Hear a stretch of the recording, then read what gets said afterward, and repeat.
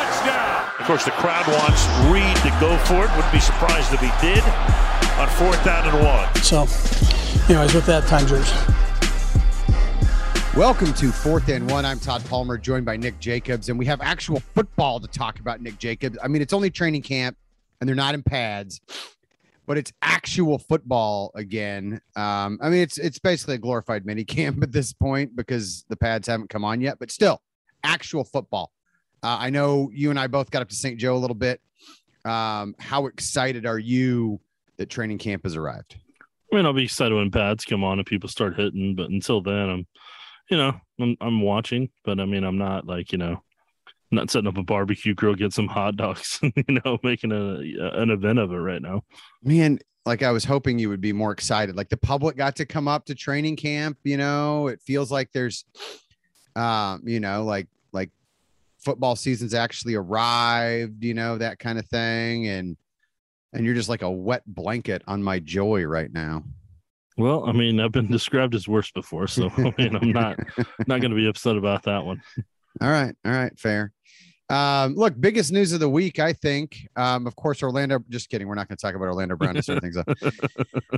Carlos Dunlap, man. He's a guy, highly productive pass rusher, 96 career sacks. Spent 10.5 years with the Bengals. Last 1.5 years with Seattle. I think had 8.5 sacks with Seattle last year. So he's still got some juice in the tank. So what are your impressions? Because obviously I think this is the role we expected Melvin Ingram would be filling, right? Like that veteran rotational edge rusher.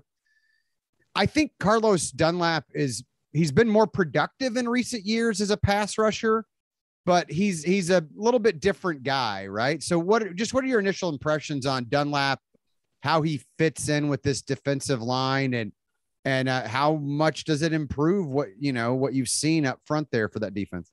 I mean, he's definitely a power rusher. I mean, he's a guy who's going to kind of walk a tackle back and be able to disengage a tackle's hands and be able to try to use hand fighting techniques to be able to get around them to get to the quarterback. So that's more his style. He's not necessarily going to be a speed rusher for his size. He's going to be more of a bigger body style, play off the left defensive end side, kind of be more of the run defender style versus playing at Frank Clark's spot.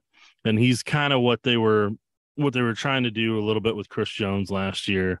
And I mean, Dunlap's going to be he's like you said, he's going to be the replacement for Ingram on that side of the ball. He's not going to be as violent as Ingram was with his hands, because Ingram can hand fight really, really quick and really, really well and just stun people at times. And Dunlap's not going to be that same style of pass rusher. But I mean, you're hoping you can get 15 to 30 snaps out of him a game. You probably don't want to go past 30, and he can really retain his effectiveness at being 33 years old. So he's kind of you're hoping he's more of a mentor for George Karlaftis and kind of gets to work with him. The question you kind of ask yourself, and you're going to be watching during camp at that point, is can Mike Dana, can anybody else be able to kind of step up and be on that same side with Frank to be more of that speed rushing style that they actually need? And I mean, for the most part, you've invested in Joshua Kando. I mean, you've invested in Tershawn. I mean, I know these are D tackles, but you've invested in Tershawn Wharton. You've invested in Derek Nottie. I mean, if you count up just draft picks alone, I mean, you put Colin in Saunders. If you count up draft picks alone, Mike Dana, that's 1. Then Kando 2, Karlaftis 3, Nottie 4, Saunders 5, and then Wharton you got as an undrafted free agent. So you brought in 6 guys since Steve Spagnuolo's scheme started off, and then you can consider Frank through trade if you want to. But you've brought in all those guys, and your pass rush has gotten collectively worse over time. I mean, and those front 4, I mean, from the reality of it is Chris Jones takes on the doubles, splits the doubles, uses his athletic ability, and there's really nobody else to help him. The one tech isn't getting the pressure that they need to. The ends aren't getting the pressure that they need to. I mean, Clark's been seeing one-on-ones, and he's not, taking advantage of them. The left side, sometimes Ingram would take advantage of it and help it out a little bit once he got traded for there in the second half of the season. and you're kind of hoping Karlaftis can give you more consistency throughout the season. But the reality of it is, like, your pass rush has just gotten collectively worse. And so the decision that has to be made is, do they need to add some additional help at one tech over the next couple of weeks, or is that on the roster? Is there somebody they need to have behind Frank Clark, or is that person on the roster? And I think that's what they're going to continue to decide and evaluate this time. And then I still think they're going to have to invest heavily in it next year, depending on what they do scheme wise. And if Steve Spagnuolo wants to keep coaching, and, you know, and depending on his contract status and all that stuff, like, that'll be something that will have to be kind of determined in the offseason. But right now, that's where this is probably the most underrated thing that's being talked about with this defense and with this team is, can Joe Cullen be the difference that they need for that pass rush with the front four, so the secondary can fly around and cover everything that they need to cover? Like, that's what decides what this defense will or won't be, is what Joe Cullen can do with the front four. And if he can't do that with it, then that says that you're not drafting or investing in the right skill sets that can translate in the scheme and on the football field to create pressure with just the front four, to where you're not having to bring blitzes and you're not having to bring, you know, a corner off the edge, or, you know, or two linebackers, or sneak a safety up and those type of things. And so I think that's what a lot of this month is going to be evaluating is Joe Cullen going to have the same results that Brendan Daly did after he got here? Yeah. And I mean, look, I don't think there's a magic bullet out there that's going to be released from another team or that's still available, you know, to dramatically improve that defensive line. I do think, look, Carlos Dunlap, pretty clearly an upgrade over Alex Okafor. Yeah. So from that standpoint, you're much better at the left defensive end spot with Karlaftis and Dunlap. So that they're upgraded there. I think I can say that with confidence. They have upgraded the left defensive end position. And I think a big part of the problem with the pass rush has been, frankly, that Frank Clark has been hurt and has underperformed his contract massively since, you know, really 2019. The last 2 years, he just has been a shell of the guy that you traded for and paid all that money to. I don't think that Frank Clark's going to, I mean, look, if he rediscovers his form this year and he becomes like, you know, 2000, you know, pre-trade Frank Clark, then they're fine. But I would not bank on that. You know, so you're right. I mean, Joe Cullen, can he get more out of Colin Saunders, and can Colin Saunders stay healthy? Because he's a guy who athletically, you know, when you looked at him, has some traits like a Chris Jones that make you think he could get after the quarterback at some point. He just hasn't shown it consistently yet, and a lot of that's had to do with his durability. Joshua Kando, you know, I mean, coming out of high school when he went to Florida State, he was one of the top, you know, defensive end prospects. From an athletic standpoint, he's got all the tools you'd like to see. I think there's one other guy that they could throw in on some jet packages that would be interesting is, you know, if Leo Chanel can't really find a role, consistent play spot on the field in the linebacker core, you know, I mean, is he a guy that you could throw out there when Frank Clark needs a break and just use him to rush the passer a little bit? But I think it's going to have to be internal options, and they might have to get creative, you know, like that. And they showed a willingness by bumping Chris Jones outside last year. You know, maybe they would show some willingness with Leo Chenal, especially if there's an injury to a Mike Dana or something like that, and they need to come up with an internal solution, just because, I mean, that fits in, you know, Chenal's a downhill kind of guy. He's going to have a little bit more speed than it's certainly a Mike Dana or something like that, even though he's maybe not a prototypical Leo for that spot. But I think that's where it's going to have to come from, is internally, because I just don't see anybody out there where I'm like, yeah, if they can just get this guy. And plus now with the Dunlap signing and moving the Travis Kelce money around, you know, the salary cap comes into play a little bit too. Yeah. And there's one move they would have to make if they want to create some salary cap space on that roster. But I don't think that's something they're probably wanting to entertain right now and try to explore. And I think they're just going to wait and see how things progress and how things evaluate there on the football field with the guys they have there on the roster and go from there. Yeah, I mean, obviously, you know, they could move some money around on Patrick Mahomes' contract if they want to, but they would be smart to actually pay out a few years so they can get ahead of that deal. especially when you look at what the market's doing and the prospect that, they may have to throw a few more bones Patrick Mahomes' way at some point during the remainder of that deal. Yeah, and I wasn't necessarily talking about Patrick's contract. There's a certain $16.67 million right now that hasn't helped the squad yet.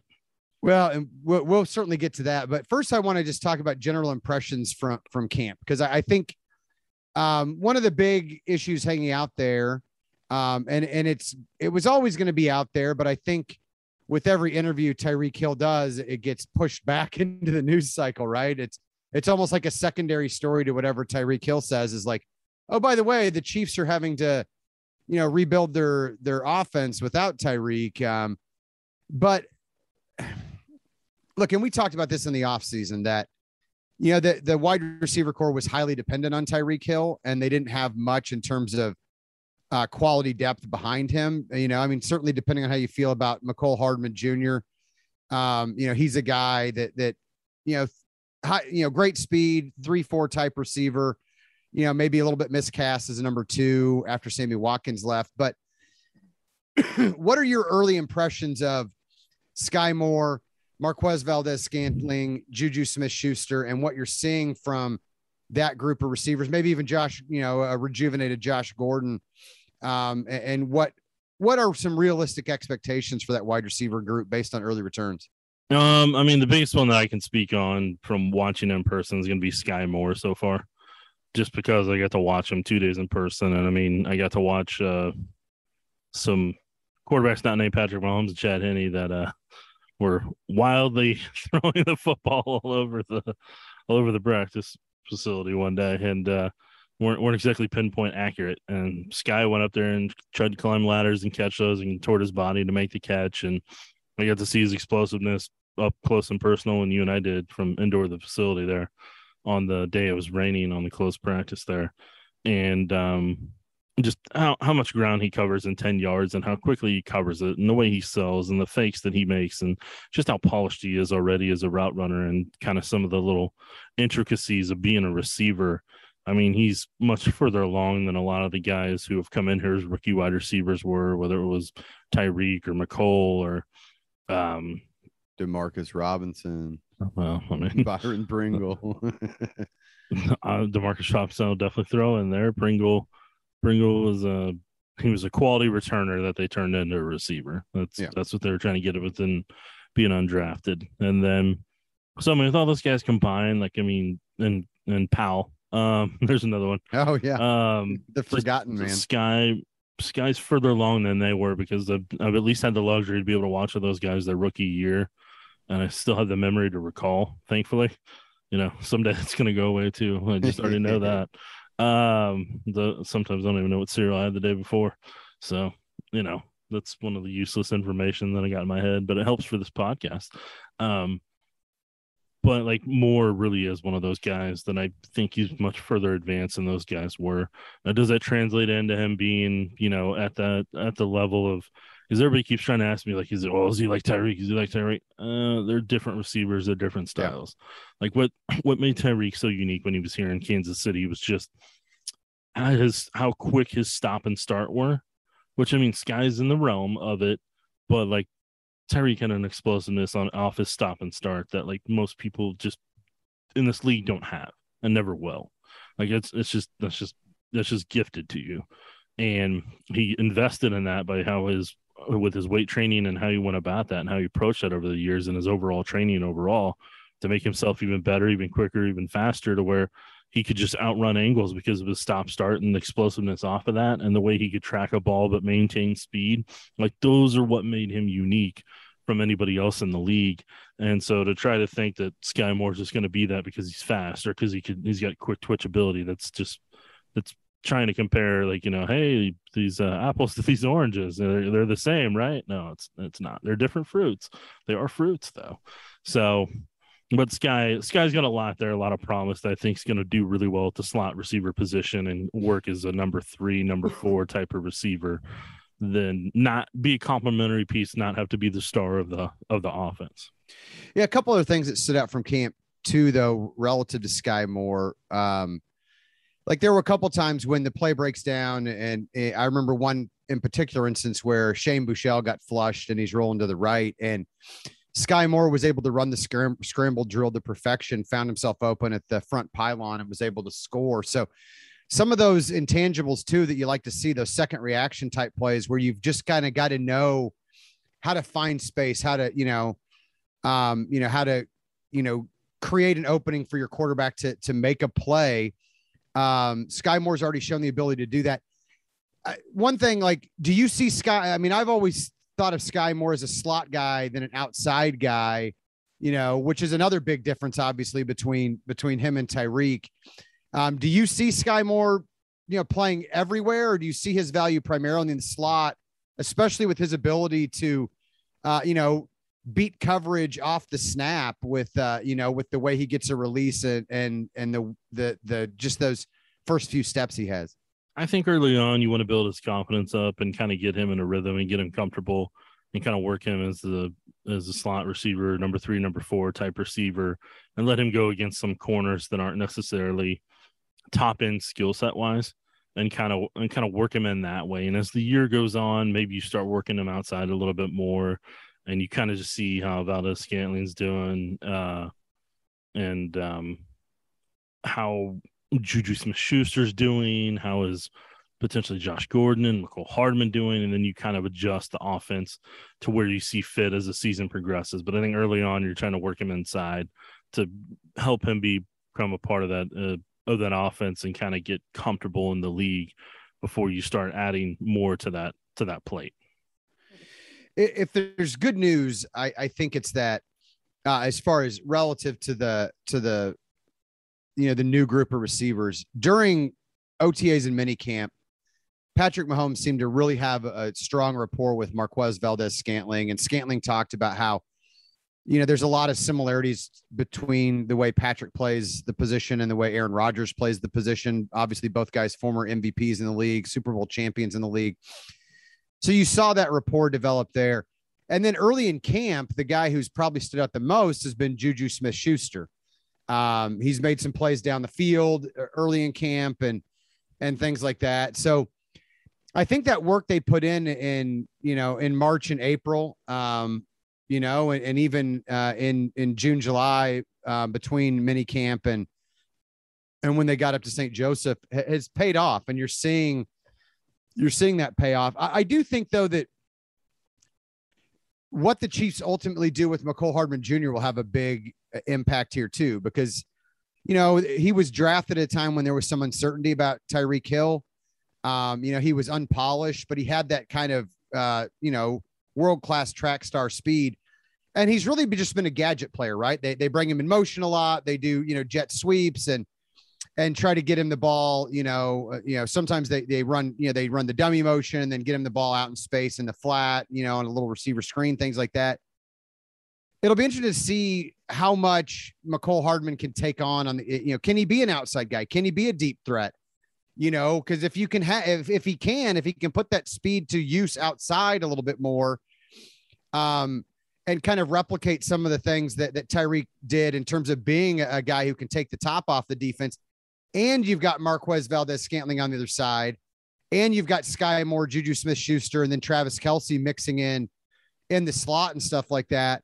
I think that the Chiefs could be every bit as explosive, if not more, because they'll just have more weapons, and it'll just be harder for defenses to cover, if you've got those four of those 5 guys, or even all 5 of those guys on the field at the same time. So I think the Chiefs they're not going to have the elite wide receiver, but I think on balance, this offense, nothing I've seen so far has changed my opinion that this offense could still be as good or better because the sum of the parts will be greater. And I think that's what they've been banking on with how they constructed the roster and how they've approached this. So they're going to see, they're going to use this year to explore. Do you need a number 1 guy that carries the scheme, or can you do it with the complementary parts, just like the Bengals, did in Cincinnati, and like the Bills are doing in Buffalo? Like, can you make that work, or do you need a Devontae Adams, Tyreek Hill style to be the one and have complementary pieces? Do you need all of it, or can you just do it with kind of complementary pieces? And like you said, so I think that's kind of where the Chiefs are exploring that this year. I think they're exploring what the D-line coach is going to be able to do, because I think that in the team speed on defense, I think they identified all those as problems that kept them. Because if they have one of those things go right for them last year, they're in the Super Bowl yet again. Yeah. And you just need it and maybe in just a couple plays. So if all those get fixed and all those get resolved, I mean, you're being able to maintain and keep where you're at, even after the roster construction of other people around the league who are literally designing their rosters to try to beat you. Now the Chiefs are having to pivot in their style and their approach so that it's a zigzag the entire way, instead of you're just running a straight vertical route and the teams can try to find pursuit angles to catch up to you. Yeah, it's almost like their marketing strategy in Mexico, right? Like Mark Donovan talked about how, we're not one of the more, we're like middle of the pack in terms of popularity there. So our marketing strategy is going to be to zig when other people zag.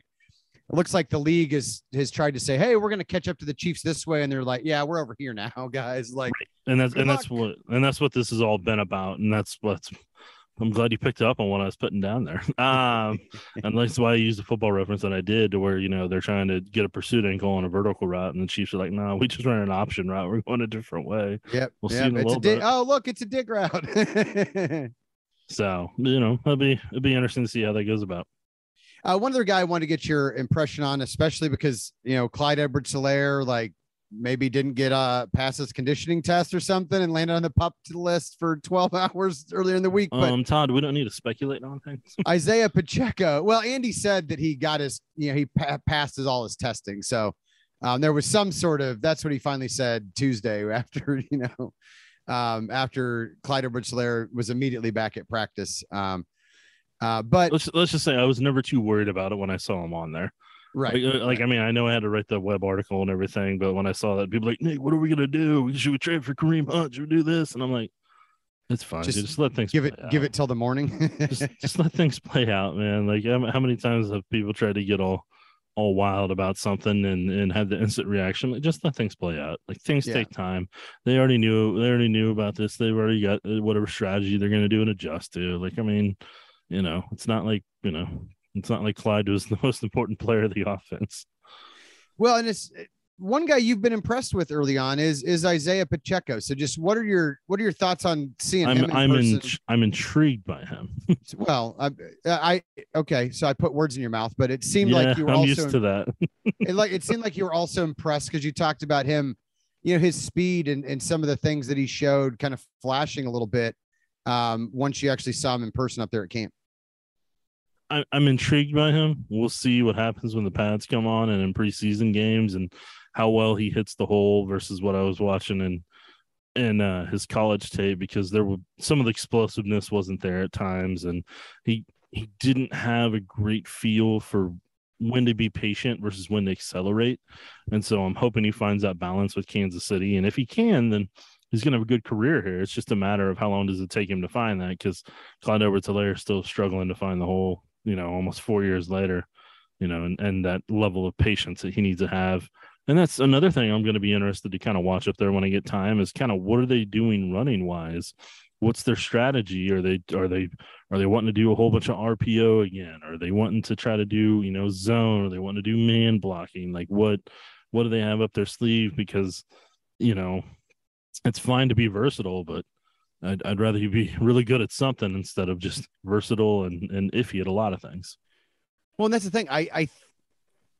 We talked last year, like the way teams were playing them, we wanted to see the Chiefs line up and run, establish more of a power run game at times to force teams to make a decision. Like, if you're going to let us get 5 yards every whack, just crashing up the middle behind, Joe Thuney, Creed Humphrey, and Trey Smith, that's fine. We can beat you that way too. The Chiefs never really made that kind of adjustment last year. And I think part of it was because Tyreek Hill existed, right? Like, he was one of the best receivers in the NFL, one of the best weapons they had. But I certainly think that they have an offensive line capable of establishing a power run game. And look, I mean, I think that that plays maybe to the strengths of some of the running backs and some of the running backs they brought in. You've still got some shifty guys, like bringing back Jerick McKinnon and guys like that can be effective, in the flats passing game or things like that. But yeah, you're right. I mean, I think the Chiefs, they've already zigzagged a little bit in terms of their personnel. Will they also do it in terms of the style of offense and play calling? We know Andy Reid, loves to evaluate that stuff and isn't scared to make changes and to dig deep into the playbook to come up with something. So it'll be interesting to see, because they've got the horses to do it, I think, if they want to. And I think, again, that if they do that changes the way defenses have to play you, and then it creates more opportunities down the field for Patrick Mahomes. Right. And the kicker of it is, I mean, defenses are playing. They did with the Bills. They did with the Chiefs, and then they started doing it with the Bills too. Teams are starting to play a lot more cover 2 last year. Yeah, they don't want to get beat over the top anymore. And that's just part of the reality of it. So you're gonna have to be more effective inside that 5 to 15 yard range. And if teams like the Bengals in the AFC Championship game are gonna rush 3 and drop the rest in zone, they're literally telling you, run the ball down our throat. And then you just keep running the ball down their throat. You control possession. Your pass rush stays off the field. Your defense doesn't get tired. And you just run it down their throat and move it the entire way. But then also have that ability to be explosive when you have to play action pass on the top of it and be able to do that part of it, or the screen game or whatever may come when they start being more aggressive. The Chiefs are just, it's one of those parts of it where they need to add more balance to this offense. And so it'll be interesting to see what they do with the run compared to what they've done with what we talked about with the receivers, because that's going to determine, a lot of how their results finish this year. And I think, honestly, that's the Chiefs' best chance to win the AFC West for 7th straight time, and go far in the playoffs again. And listen, if that means Patrick Mahomes isn't averaging 300 yards a game and doesn't have, 40 to 50 touchdowns, but it does end with another parade next February, I think that's a trade-off that everybody in that locker room, Andy and Pat included, would happily take. So it'll be interesting to see how much they do that. I did want to highlight a couple guys on the defensive side too, though. I mean, it certainly looks like Joshua Williams may end up having a pretty significant role with this team, especially with Rashad Fenton on the PUP list and his availability in camp, uncertain at this point. I mean, I think they still expect him back at some point during camp, and I wouldn't worry too much if he's able to get a couple weeks under his belt in camp about his ability to step in as a veteran guy. He knows the scheme. So I think he'd be able to come back in and do just fine. But I mean, Trent McDuffie obviously is the number 1 pick. You expect him to be the starter. Joshua Williams, coming from a smaller college level, HBCU guy. There was some question about how he would adjust. And look, there's a lot more milestones to come in training camp and in preseason games before we get to the season opener at Arizona. But Joshua Williams looks like a guy who they're going to have to lean on a lot, and it looks like he's up to the challenge so far. Yeah, I mean, it's funny because people describe the one of the Kelsey, I believe it was either a deep cross or a corner route. I think it was a corner route in practice on Wednesday, or not on Wednesday, on Thursday. Sorry, my days are all mixed up because my off days changed because of camp for a little bit. Yeah. We're recording this, it's on a Friday, and I feel like it's a Wednesday, so I'm all over the place with that because that's when I normally start work each week. But yeah, with Joshua Williams, he's got good clothing speed. He's athletic. He's got long arms. And I mean, when he was going against Kelsey there, he understood to take away Kelsey's right arm to be able to swat at the ball. And people were describing it as an incompletion when it actually technically wasn't. I mean, Williams got in there and made it look like an incompletion, which is good because the refs aren't going to throw a flag on that. But he was very savvy, very smart, ahead of his time about the technique used to be able to make that happen. But like I said, he also had the athletic ability, the speed, and the size to be able to take advantage of what he has available to him in his tool belt, per se, to be able to kind of be as effective as he's capable of at this stage without a ton of game experience, going against one of the potential future Hall of Fame tight ends and, making him have a difficult play on that. That's a good start. And you're hoping if he's able to, and even if he struggles and has some growing pains along the way, like, this is kind of what you drafted. You drafted for him and McDuffie to kind of become your starters long-term in an ideal world, and trying to figure out a way to keep L'Jarius Sneed inside as a corner where he really shines at and can kind of help with the safety inside corner spot. And then that helps Fenton potentially if he's an inside corner too. And you're in my opinion, you're okay with taking some lumps if it means that long-term, those are positions you don't have to worry about for the next handful of years and can let them grow together. Yeah. No, early returns, good on him. There's the safety situation is another interesting aspect of the secondary, I think. I mean, Justin Reed obviously coming in, replacing Tyrann Mathieu as the starter there at strong safety. Look, I don't know. It's hard to remember a guy who has won the offseason more than Justin Reed, at least from a PR standpoint. I think with his smile and with every press conference, certainly the media and the fans, I think, love that guy. But is that combination, Justin Reed and Juan Thornhill, and look, we're hearing that Thornhill is stepping up as a leader and doing all the things he needs to do. How worrisome is it to have those guys as your starting tandem, or do you feel pretty comfortable that those guys can get the job done on the back end? I'm going to say something, and I know I could have said it earlier, but I need to wait, let things play out. I think part of the blessing and moving on from Tyreek Hill and moving on from Tyrann Mathieu is I think he got rid of some of the negative vibes on that football team and just kind of some of the distractions that were coming with some of the stuff. And I mean, I think that I think those guys kind of moving on and getting a change of scenery, I think that's good for them, but I think it's even better for the Chiefs in terms of, like, you got guys that are going to focus on football. It's not going to stray. There's not going to be, I just don't think you're going to have the same lack of focus at times that there could be there because of what may be going on in non-football settings.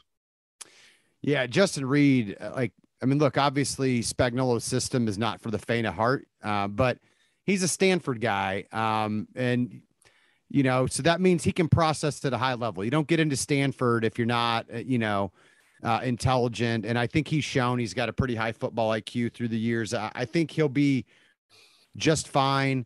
I think Juan Thornhill is going to, he's in a contract year, which is Terez Paylor, you always say, is undefeated.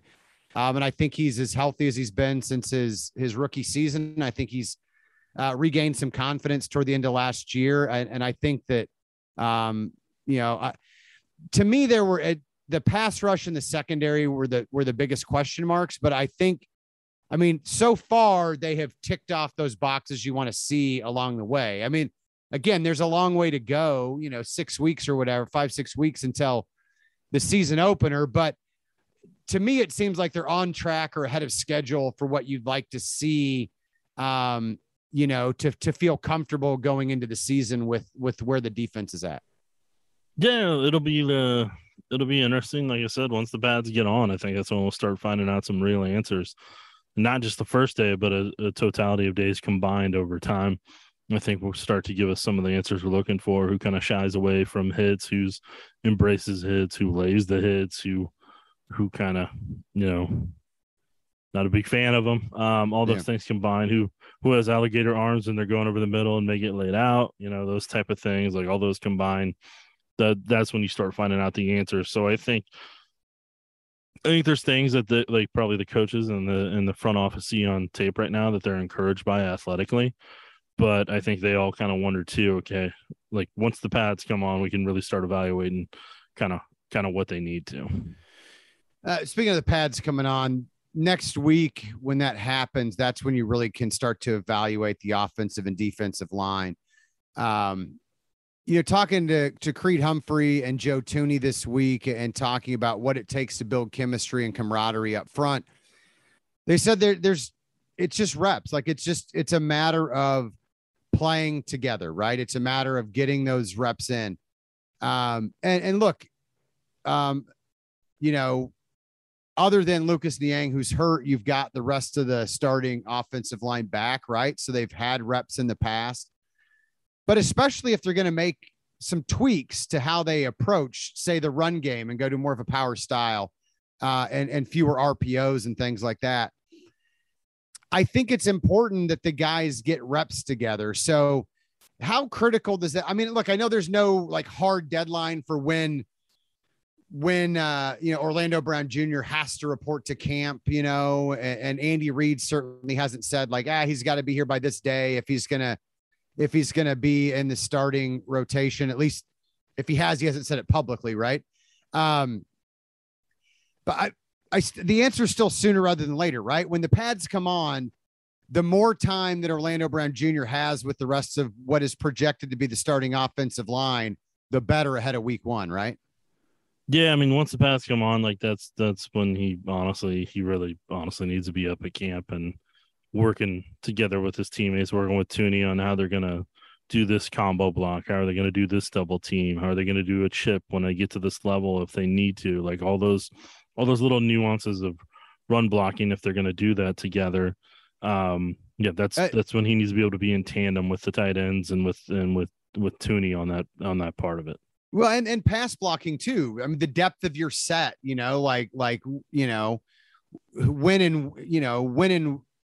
and where do you have help coming from in certain situations, whether it's a chip from the tight end or whether it's, Thuney, coming off his own combo block where he pushes a guy toward Creed and then bounces back out to help, on a potential inside rush, that kind of thing. Like, I mean, there's a lot of stuff like that in terms of footwork and things like that. And how deep you're going to come back to make sure that you're creating a pocket for Patrick Mahomes that they've still got to work out. And that frankly, Orlando Brown Jr. wasn't always great at last year. So, more reps and more familiarity with those guys is never going to be a bad thing. So, I mean, to put it bluntly, when pads come on is when his absence is really going to actually start genuinely hurting the team. So, he'll be a couple weeks behind if he stays out the entire camp while they're up in St. Joe, and he'll just be a day behind each time that happens. Yeah, and that's that's just the situation that he's put the team in. And I know that publicly they're not, Andy and Patrick are talking about, well, it's just business. He'll be here when he gets here, that kind of thing. But especially like you said, once the pads come on, I think there will be growing anxiety within the locker room and within the organization the longer that he is out. That's just the reality of it. And that's always going to be the reality when you've got a team with championship aspirations. But Roderick Johnson right now, I mean, they've shown no inclination to bounce Joe Thuney out to left tackle. Roderick Johnson's been getting the reps there. That was true in OTAs and minicamp. It remains true now that they've gotten to training camp. And then you've got Garen Christian as the backup swing tackle there. But what are your thoughts on Roderick Johnson and what is gained or lost if the Chiefs have to go into the season with him as the left tackle? I'm not going to sugarcoat it. I mean, I think if it's getting close to when the season starts, then you're putting Joe Thuney at the left tackle spot. Yeah. Like if that's what ends up having to happen, then that's the move you're making. You don't have to. And then Nick Allegretti slides in at left guard, probably. Correct. And then your line is what it is, where Wiley and Kennard are working out at the right tackle spot, and you're going from there. Because for me personally, I don't think you're seeing. I mean, I don't have information on this. I just don't think you're seeing Niang anytime soon. Like people that keep asking about him, I've already prepared for with the injury that he had. I'm like, okay, maybe they get him back around Thanksgiving. Maybe. Veach had said he might be back at the end of training camp, but I think is when he could come back and start working out, right? And then you've got to add time for him to work himself back into playing shape, and then work himself into the rotation. Well, and with him being on PUP, you can put him back on PUP again and kind of, continue that through part of the regular season there and just kind of let him work his way back when he actually technically can. So I mean, they don't have to end his season on IR like they had to do with Justin Ross. So like that doesn't have to happen right now. I mean, just keep him on PUP, then let him be on PUP for the start of regular season and make whatever decision you have to around. I think it's like somewhere between week 6 to week 8, depending on what they've done with the new regular season thing. It used to be after week 6, but there may be another week or two with how the schedule works out now with that extra game each year. But all that combined, I mean, with Roger Johnson, I mean, look, he's an athletic offensive lineman. He's capable of working in at tackle. Ideally, he's going to be more of an athletic style of tackle that you're kind of, if you're wanting to run some of the zones, if you're wanting to get out in space screen wise, like that's kind of what he is. We need somebody who can quickly get up to the second level. That's the type of guy he is. But in my opinion, he's more of an athletic guard than he is tackle. I mean, he's capable and versatile to play the spots on either side. So I mean, that's the reason that they signed him, is because of his versatility. That's what I saw with him in Houston, and that's why I had him on my free agent list when he was a free agent last year, because it was an option for the Chiefs. Was it going to be the best option? No, but I mean, that's why he was on the market and he wasn't getting paid by the Houston Texans like, Tunzel. So that's just kind of reality on that one. But I mean, I would be surprised if they go into the season with him starting at left tackle. Yeah. But I think they're going to give him every opportunity and every rep to earn that earn that chance. But at the end of the day, if I'm in their shoes, I'm putting Tooney at left tackle and Allegretti's going to be at left guard. But you don't know Orlando Brown's situation right now. So until you definitively know that, you don't have to make, a ton of wholesale changes along that offensive line.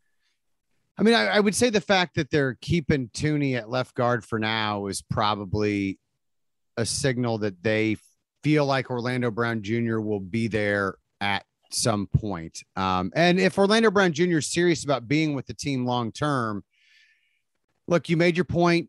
You wanted more money, you wanted more guaranteed money, you skipped the first week of training camp. But if you're serious about being a team guy, right? Like if your main goal is to win championships and you want to be with this team long term and help them win championships, at some point you've got to show that rather than just say that. And I think next week is when it's Missouri, it's the show me state, right? Next week's the week he needs to show that that's what his commitment is, because he's going to get 16.7 million no matter what this year. That's maybe not the life-changing money he was hoping for this offseason, but that's still a pretty nice chunk of change for those of us who don't win the Mega Millions jackpot this week. I don't call it the Mega Millions anymore. I call it my 401k plan. Yeah, there you go. And then how much do I get if you win? I don't know, Todd. It depends on what your attitude is towards me. Well, I mean, I have yet to hug you. I assume Colin's been written out of the will after the hug, after recent weeks. Why would Colin be in my will? To the extent that he was, like, he's out now, I mean, I'm not gonna put that on Colin. He's he's only 7-8 years old right now, man. I ain't gonna put that on, little man. All right. So he gets $1 million now. Okay, that's good to know.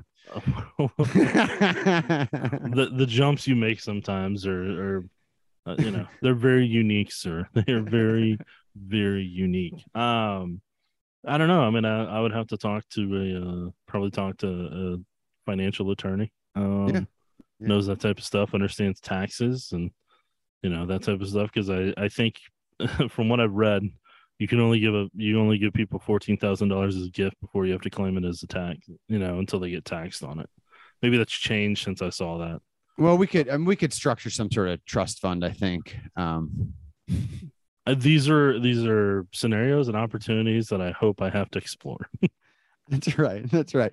So big question though. I mean, if you win, will you still do the 4th and 1 podcast next week? Oh yeah, man. That's just a part of living for me, man. LIVING. So there you go. Next week you'll be talking to a billionaire podcast host. Sorry, I couldn't do Matthew McConaughey's thing the same way. My enunciation wasn't working out there, so I had to slow down on spelling that one out. All right. Yeah, I mean, it happens. But Technically, it wouldn't be $1 billion though, because I saw how much. Well, because you responded on the comments of what, you started trying to use words and numbers, and I was done. Well, I'm just saying, like take the lump sum and then invest that in real estate or or other stocks, bonds, securities, and even with an average ROI over 29 years, you're going to outpace what you would get from inflation if you or from taking the annuity. All I'm saying is that's the savvy play. There's a lot of taxes that I saw we're going to get taken out on that. There are, but as you know, I mean, just get the same attorney Amazon has, and you won't have to pay anything in taxes, because that's the way that works. So I don't know what any of that means, and I'm not exploring that rabbit hole. I'm just going to put a lid on that one and move down the road. All right. Well, I got nothing else. I think that covers week 1 of training camp. And then I look forward to the scenic drive up to St. Joe some more next weeks. And we can chat more about what we see now once the pads come on. Hey, Matt, happy Mega Millions to you and yours, okay? Ditto. Take care, kids.